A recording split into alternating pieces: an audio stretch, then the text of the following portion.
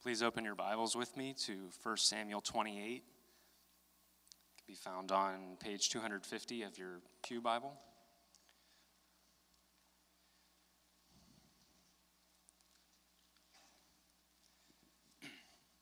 Beginning at verse 3.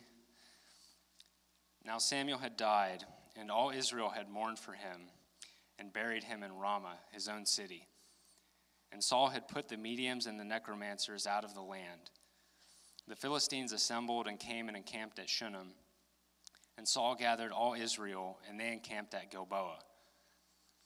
When Saul saw the army of the Philistines, he was afraid, and his heart trembled greatly. And when Saul inquired of the Lord did not answer him, either by dreams or by Urim or by prophets. Then Saul said to his servants, "Seek out for me a woman who is a medium, that I may go to her and inquire of her." And his servant said to him, "Behold, there is a medium at Endor." So Saul disguised himself and put on other garments and went, he and 2 men with him. And they came to the woman by night. And he said, "Divine for me by a spirit, and bring up for me whomever I shall name to you." The woman said to him, "Surely you know what Saul has done, how he has cut off the mediums and the necromancers from the land. Why then are you laying a trap for my life to bring about my death?" But Saul swore to her by the Lord, "As the Lord lives, no punishment shall come upon you for this thing." Then the woman said, "Whom shall I bring up for you?" He said, "Bring up Samuel for me." When the woman saw Samuel, she cried out with a loud voice. And the woman said to Saul, "Why have you deceived me? You are Saul." The king said to her, "Do not be afraid. What do you see?" And the woman said to Saul, "I see a God coming up out of the earth." He said to her, "What is his appearance?" And she said, "An old man is coming up, and he is wrapped in a robe." And Saul knew that it was Samuel, and he bowed with his face to the ground and paid homage. Then Samuel said to Saul, "Why have you disturbed me by bringing me up?" Saul answered, "I am in great distress, for the Philistines are warring against me, and God has turned away from me and answers me no more, either by prophets or by dreams. Therefore I have summoned you to tell me what I shall do." And Samuel said, "Why then do you ask me, since the Lord has turned from you and become your enemy? The Lord has done to you as he spoke by me, for the Lord has torn the kingdom out of your hand and given it to your neighbor David. Because you did not obey the voice of the Lord and did not carry out his fierce wrath against Amalek, therefore the Lord has done this thing to you this day. Moreover, the Lord will give Israel also with you into the hand of the Philistines, and tomorrow and you and your sons shall be with me. The Lord will give the army of Israel also into the hand of the Philistines." Then Saul fell at once full length on the ground, filled with fear because of the words of Samuel. And there was no strength in him, for he had eaten nothing all day and all night. And the woman came to Saul, and when she saw that he was terrified, she said to him, "Behold, your servant has obeyed you. I have taken my life in my hand, and have listened to what you have said to me. Now therefore you also obey your servant. Let me set a morsel of bread before you, and eat, that you may have strength when you go on your way." He refused and said, "I will not eat." But his servants, together with the woman, urged him, and he listened to their words. So he rose from the earth and sat on the bed. Now the woman had a fattened calf in the house, and she quickly killed it. And she took flour and kneaded it and baked unleavened bread of it. And she put it before Saul and his servants, and they ate. Then they rose and went away that night.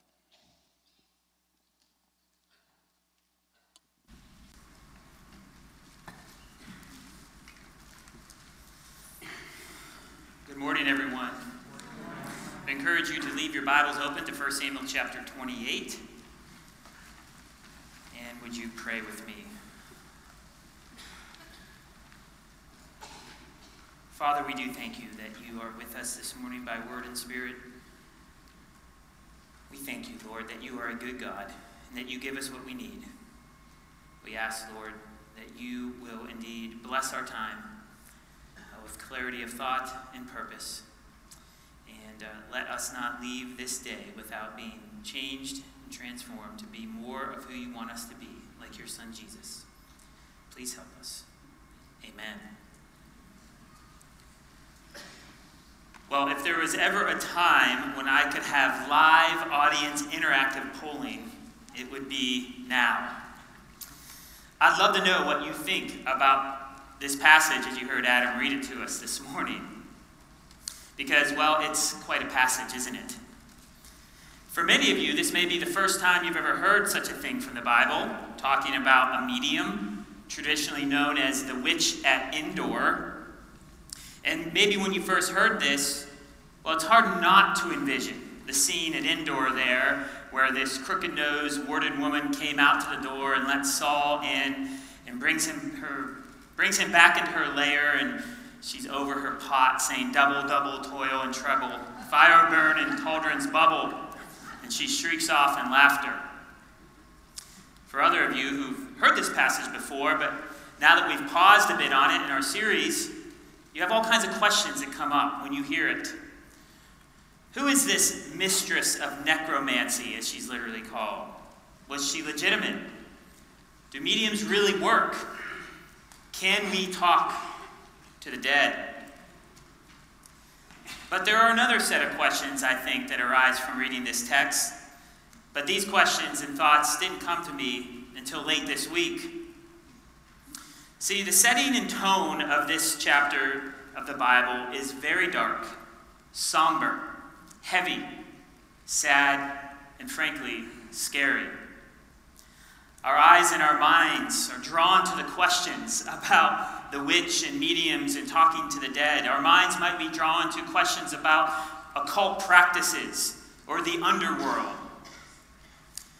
But I think our author wants our hearts to be struck with fear and heaviness about something else. And that something else comes clearly in verses 6 and 15. That's really the issue of this chapter. When God turns away, when God won't answer, when God abandons, when God is silent, that indeed is meant to strike fear into our hearts. Perhaps I can put it this way. When I was a kid, I loved those books called Which Way books. And those books put you in the story, and you read through a bit of the story, and it got to the high point of tension, and you had a choice to make. You could choose to go to one page for one ending, or a different page for another continuation of the story. For example, walking down the entrance to the house, you hear a scream from the upstairs window. If you want to continue on into the house, go to page 15. If you want to turn around and go back to your car, go to page 18.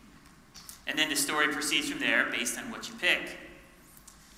If our story here in 1 Samuel were laid out like this and we had a choice, it may go something like, learn more about mediums and talking with the dead, go to page 15.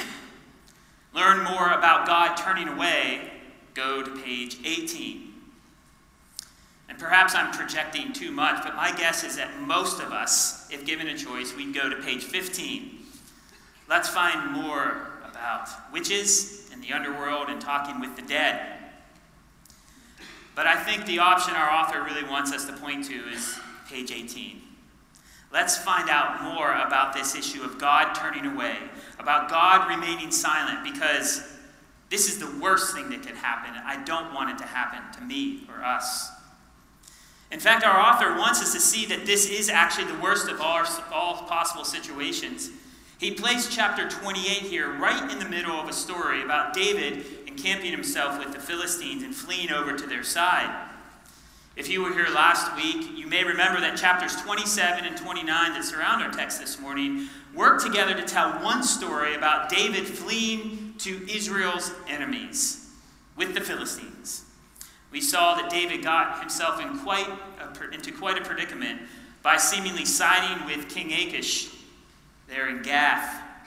And by the time we get to the end of chapter 27 and the beginning of chapter 28, the story reaches its peak tension. David is asked by Achish to come along the king's side to fight with him against Israel.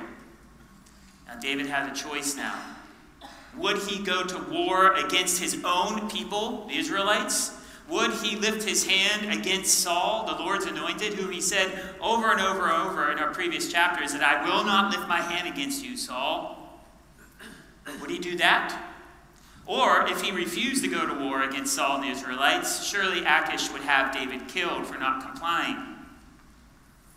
Well, the scene quickly ends there in 28 verse 2, and we jump to a whole different scene in chapter 28 verse 3 and onward. And we're forced to wait to find out what happens with David until we get back to him in chapter 29. And we switch scenes to Saul in this medium at Endor. Why is this? What is our author trying to do? He's certainly stylized this story by breaking up David's story and plopping in this story in chapter 28 for a reason. Well, one reason I think is very clear. He is trying to get us to see the comparison between the predicaments of David and Saul. See, both are in their respective messes because of those Philistines. We see there in chapter 28, verse 5, when the Philistines gathered together in war against Israel, well, that struck fear to the core, the heart of Saul. And there, verse 6 in chapter 28, so Saul then inquired of the Lord, but the Lord would not answer. In verse 3 there, we see that Samuel indeed has died, and no new prophet was given to Saul. Back in chapter 22, if you remember, Saul had slaughtered, in this gruesome tale, slaughtered all the priests. And the priest's way of communicating with the king and others was through this thing called a Urim. And that's how they could tell the will of the Lord to others. Well, the priests were gone, and so the Urim wasn't telling Saul anything. God was silent, and Saul's heart troubled.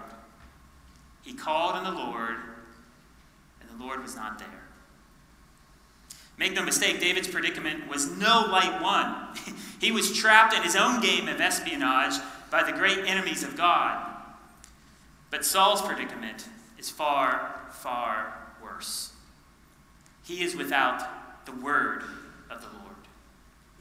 And so by sequencing these three chapters together, our author wants us to see this main point. Nothing is so utterly miserable than finding in the hour of greatest need that you have long ago placed yourself beyond the sound of God's voice, and now you're totally alone. Friends, the scene and setting and tone of chapter 28 is dark.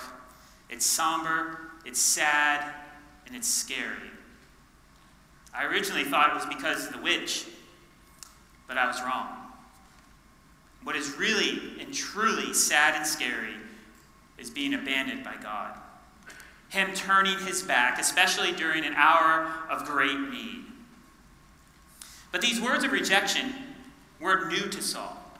He knew from way back in chapter 15, when Samuel was still living, Samuel told him, Saul, God has rejected you because you have rejected his word, and now the kingdom belongs to David. And yet Saul wouldn't relinquish his throne to David. He wouldn't abdicate himself to God's new king, following God's new plan. Saul knew God had abandoned him, and still Saul acted as if it didn't happen. So when we get here to chapter 28, and Saul sees the Philistines, he sees his kingdom, he sees his throne, he sees his power, all passing before his eyes. So what does Saul do? Now at first it looks like Saul is very pious in calling upon the Lord, doesn't he? But in light of all that we know from the previous chapters about Saul, we know it isn't as it seems. Saul did in fact seek guidance from God, but he didn't do it out of love for God. He did it out of fear for his personal situation. And we know this because of what he does next. If you look at verses 7 through 10, Saul has finally settled in the fact that the Lord is silent, but Saul needs to get information. He's fearful, and he needs some words of guidance. So he decides to act on his own. He takes this great risk and sneaks around the camp of the Philistines up to Endor. If we had a map, we could show that the Israelites are here, the Philistines are here, and Endor is up here. So it was great risk for Saul to disguise himself and go around the Philistines to get up to Endor. But he was desperate. And so he dresses up, He cloaks himself and goes out by night to avoid being seen. Sin indeed loves darkness and covering, doesn't it? Well, Saul does all this, takes great risk to see a medium. Now, chapter 28, verse 3 reminds us that Saul rejected and expelled the mediums from the land. Why did he do that? Well, Deuteronomy 18, the law of Moses, gives us the reason. Deuteronomy 18 says, "There shall not be found among you anyone who burns his son or his daughters as an offering, anyone who practices divination or tells fortunes or interprets omens, or a sorcerer or a charmer or a medium or a necromancer or one who inquires of the dead, for whoever does these things is as an abomination to the Lord." But Saul does it anyway. And as one author points out, Saul is a man of great contradictions, isn't he? The contradiction that he expelled the mediums, and yet he goes to find one. The contradiction that he's calling up from the dead Samuel, the great prophet of God, when God had already turned his back on Saul. None of these contradictions seem to bother the king. Saul devolves into this forbidden occult practice when God wouldn't answer him. Because Saul really wasn't after God. He wanted to deal with his problem. He wanted to do anything he possibly could to avoid being taken out. And so he results in doing something called an abomination to the Lord. Anything he could to get information to save himself from the Philistines. But what's interesting is that Saul didn't need information. He needed communion. He didn't need Samuel. He needed Yahweh, the Lord God. He needed to fall on his knees and repent and beg for mercy. But no, Saul wanted the results from God's favor, but not the favor from God. And that's why God remained silent. Well, back to our story. Saul finally gets the medium to call up Samuel. And it works. Samuel appears and tells him really nothing new. All that Samuel says in verses 15 through 19, he has already told Saul when he was living back in chapter 15. That the Lord has torn away the kingdom from you, Saul, and the kingdom now belongs to David. But Saul does get one piece of slightly new information. He finds out there in verses 18 and 19 that the next day, this indeed will happen. That Saul and his sons will perish at the hands of the Philistines, and they will be with Samuel. And then in verses 20 through 25, we have the most pathetic of endings. The medium of all people comfort the great King Saul, offering him a meal fit for the king, but offering it to a man who is clearly quite unfit to be a king. She forces food upon Saul. He regains his energy. He gets up, and he leaves at night. How the mighty have fallen. The enthroned king of Israel spends his last night and eats his last meal at the medium's floor in a little outpost at Endor. So the question we have is, what are we to learn for all this? What are we to learn? And I think one thing is very clear, and it's a word of warning to all of us. One that should grip us more than any interest in mediums and talking with the dead. And that lesson is this: if you continue to despise God's word, he will take it from you. As someone put it, if you persistently refuse to obey God's speech, you will endure his silence. See, we see in chapter 28, it's a culmination of many chapters of Saul rejecting the word from the Lord. And so when Saul's heart feared and he went to the Lord was not there. This chapter shows of Saul's heart devolving and hardening against the Lord. So the last real scene we see of King Saul's life, he's seeking out a medium to be his God, to give him hope, to give him sustenance, because he's rejected the one and truly God, the only one who could do such a thing. Friends, I hope this does not describe you this morning. Of course, I hope it doesn't describe you in terms of taking part in meetings, but much more importantly in this case, I hope this doesn't describe you as someone who's in serial, unrepentant sin, refusing to listen to God's word. And if it is you this morning, the Lord is graciously warning you. Are you in danger of being like Saul because you refuse to abdicate to his way and his word? Maybe this is the first time you've been here and you've never considered these things. Or maybe you sit here week after week, hearing God's word being poured into you, but slowly growing more and more, minimizing it, rejecting it, becoming indifferent to it. Please don't let that be you. It's a hypothetical to know what would happen if Saul would have repented. We don't know what would happen if the Lord would have come back to him. That was then, but this is now, and we do know one thing today for sure. If this is you, whether you're a Christian or a non-Christian this morning, living like Saul, you can do something about it before it's too late. Romans chapter 5 says that while we were still Christ's enemies, he died for us. While we were still ungodly, he sacrificed for us. While we were still weak, he reconciled us. While we were still in sin, God showed his love for us in Jesus Christ. All those descriptions, enemies of God, sinners, ungodly, all those descriptions describe anyone who is not listening and abdicating himself or herself to God.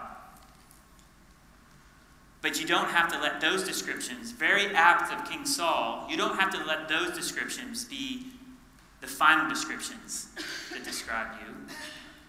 God promises through his gospel that he does speak a word of reconciliation and hope to anyone who has ears to hear. And so all those who would respond today with repentance and faith get new descriptions. So I'm going to ask you, is this you? With these new descriptions, because of the covering of Jesus Christ. Righteous, blameless, beloved, son, daughter. See, the question for us this morning is not whether God is speaking or not. The question is whether we are listening. Saul ran out of chances. You haven't. Hebrews chapter 1, verses 1 and 2 says, "Long ago, in many times and in many ways, God spoke to our fathers by the prophets but in these last days he has spoken to us by his Son." And what this great and wonderful passage reminds us is that we live in a wonderful time. We live after Jesus' ascension and the coming of the Spirit, where we have full and complete access to God's words and his counsel any time. We have the full and certain revelation, as Chris said earlier, of God by his Son, Jesus Christ. We have continual access through the word of the gospel in Jesus Christ. So this text, I think, wants us to say, as we run it through the New Testament, please don't neglect a great salvation that's being held out to you. And you appropriate this through the hearing and responding with faith and repentance. Now, you respond to that this morning, maybe for the first time, if you've never responded to the gospel, or, like every Christian, we respond in faith and repentance every single day. I know I'm wrong, Lord, put me in the right. If you would like to talk more about that, please come up afterwards. One of us will be up here. If you want to pray and say, this is the day I do not want to neglect any farther because I do not want to be like Saul. Or, if you're someone who has put your trust in Jesus, may I encourage you to keep yourself in and under the word of the Lord. You've heard about these opportunities we have. We don't just run programs here. We run them because they're vitally important. God is speaking. Are we listening? Commit yourself to reading the Bible. Commit yourself to a group of people to do this with each and every week, whether one-on-one or in a small group. My hope this morning is that you've seen this chapter 28 of 1 Samuel afresh, and realize that through all these peripheral issues like mediums and talking to the dead, while they're interesting, there's something much more important, and that's God and His Word. And I hope you were glad that we chose page 18 to go towards in our Which Way book, because while it seemed less exciting at the time, we see that it's infinitely more important. But I also think there is value of taking page 15 instead, the other option in our book. Choosing the ending that takes us down the path of learning a little bit more about these side issues of mediums and light from the passage. So what I've done is a bit of projected Q&A. There's an ounce of me that thought, let's just open it up for questions, but I didn't have the guts to do that. So what I did is I talked about this passage with lots of people over the last few weeks, and I came up with 4 or 5 questions that I think may help us figure out all these other issues, or at least start to. Now, I don't have time to go in depth about these, so please feel free to come up and ask me afterwards. But let's have a start, and let's look at some of these questions that may be in your mind about this passage. Before we do that, though, I do want to say one kind of foundational piece about all these questions about mediums and things and the like. And I want to quote to you an Old Testament commentator I think summarizes it well. He says, this chapter of the Bible tells us nothing whatsoever about the practice of mediums except to remind us of the fact that the law forbade it.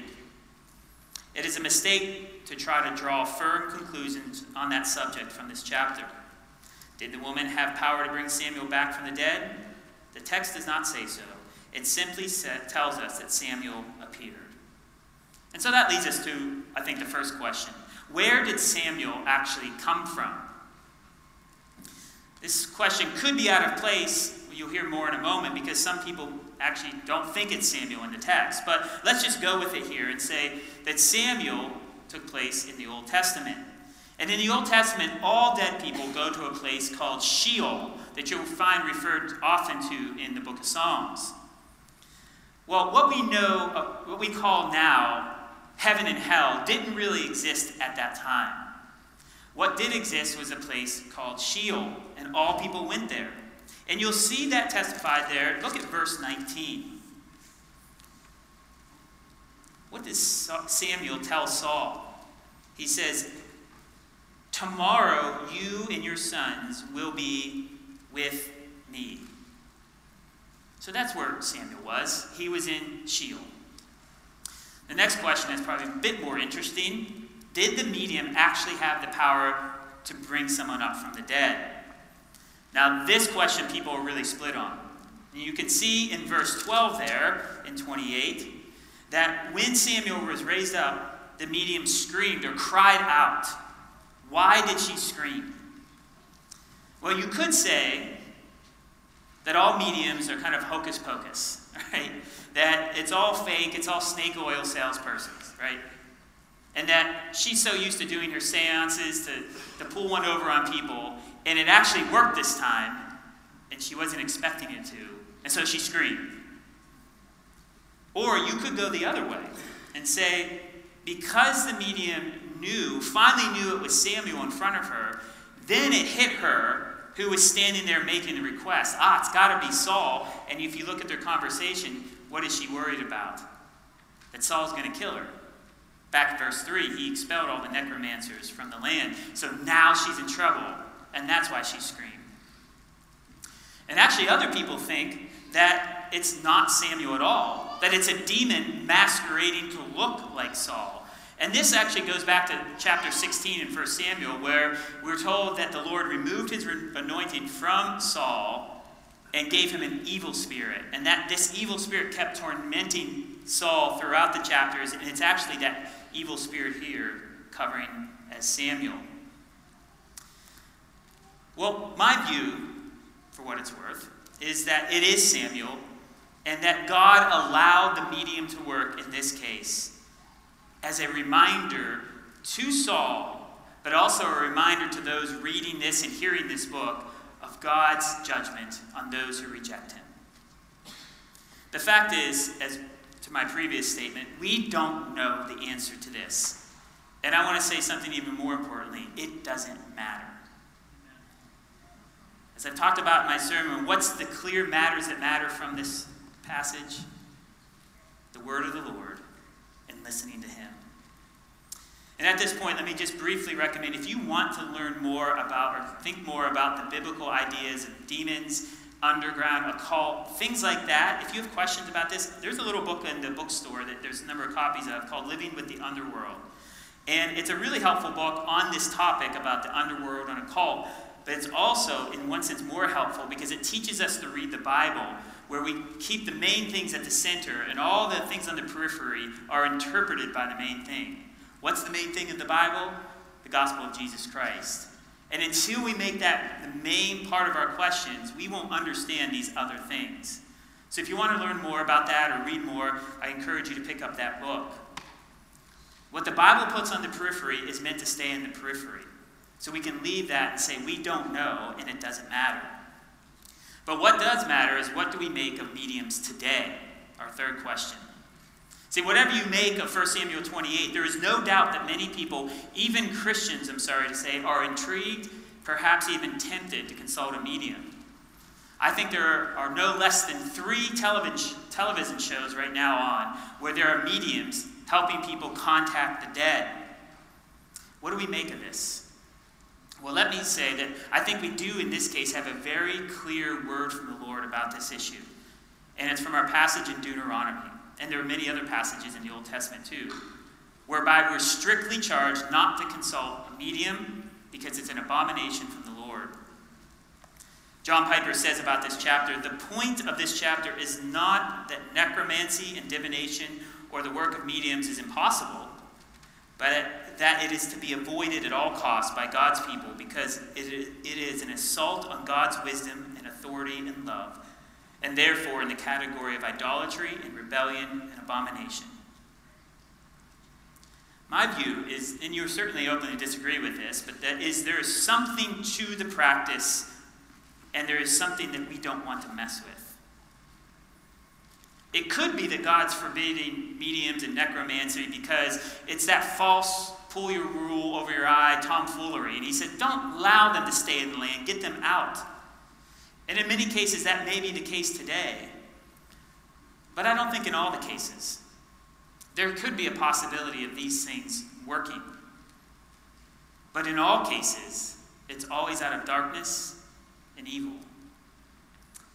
I also think there's an aspect of this issue that we need to think about of what are we content with.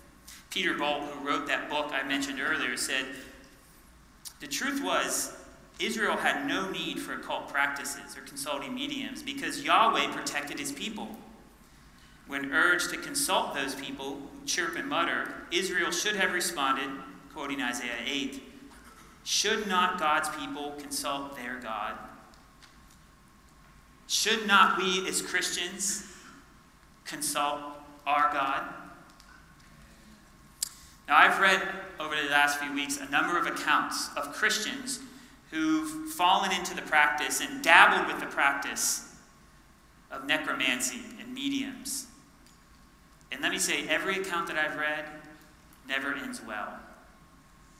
Every account ends somewhere along the lines of how Saul ends. How does Saul end as he interacts with a medium? He ends up on the floor in a medium's house to end his reign. Now, again, I'm no expert on this topic, but if you want to talk more about this, please come up and talk to me because I have spent some time reading about it. I think there are a couple reasons why people are intrigued by mediums. One I'll address with our next question, but I think one is very much heartfelt. There's a strong desire to communicate with lost loved ones, aren't there? The pastors that I've talked to who've dealt with people who go to see mediums, they've all said the same thing. They said their people just want one more chance to talk to their loved one. Today is my late father's birthday.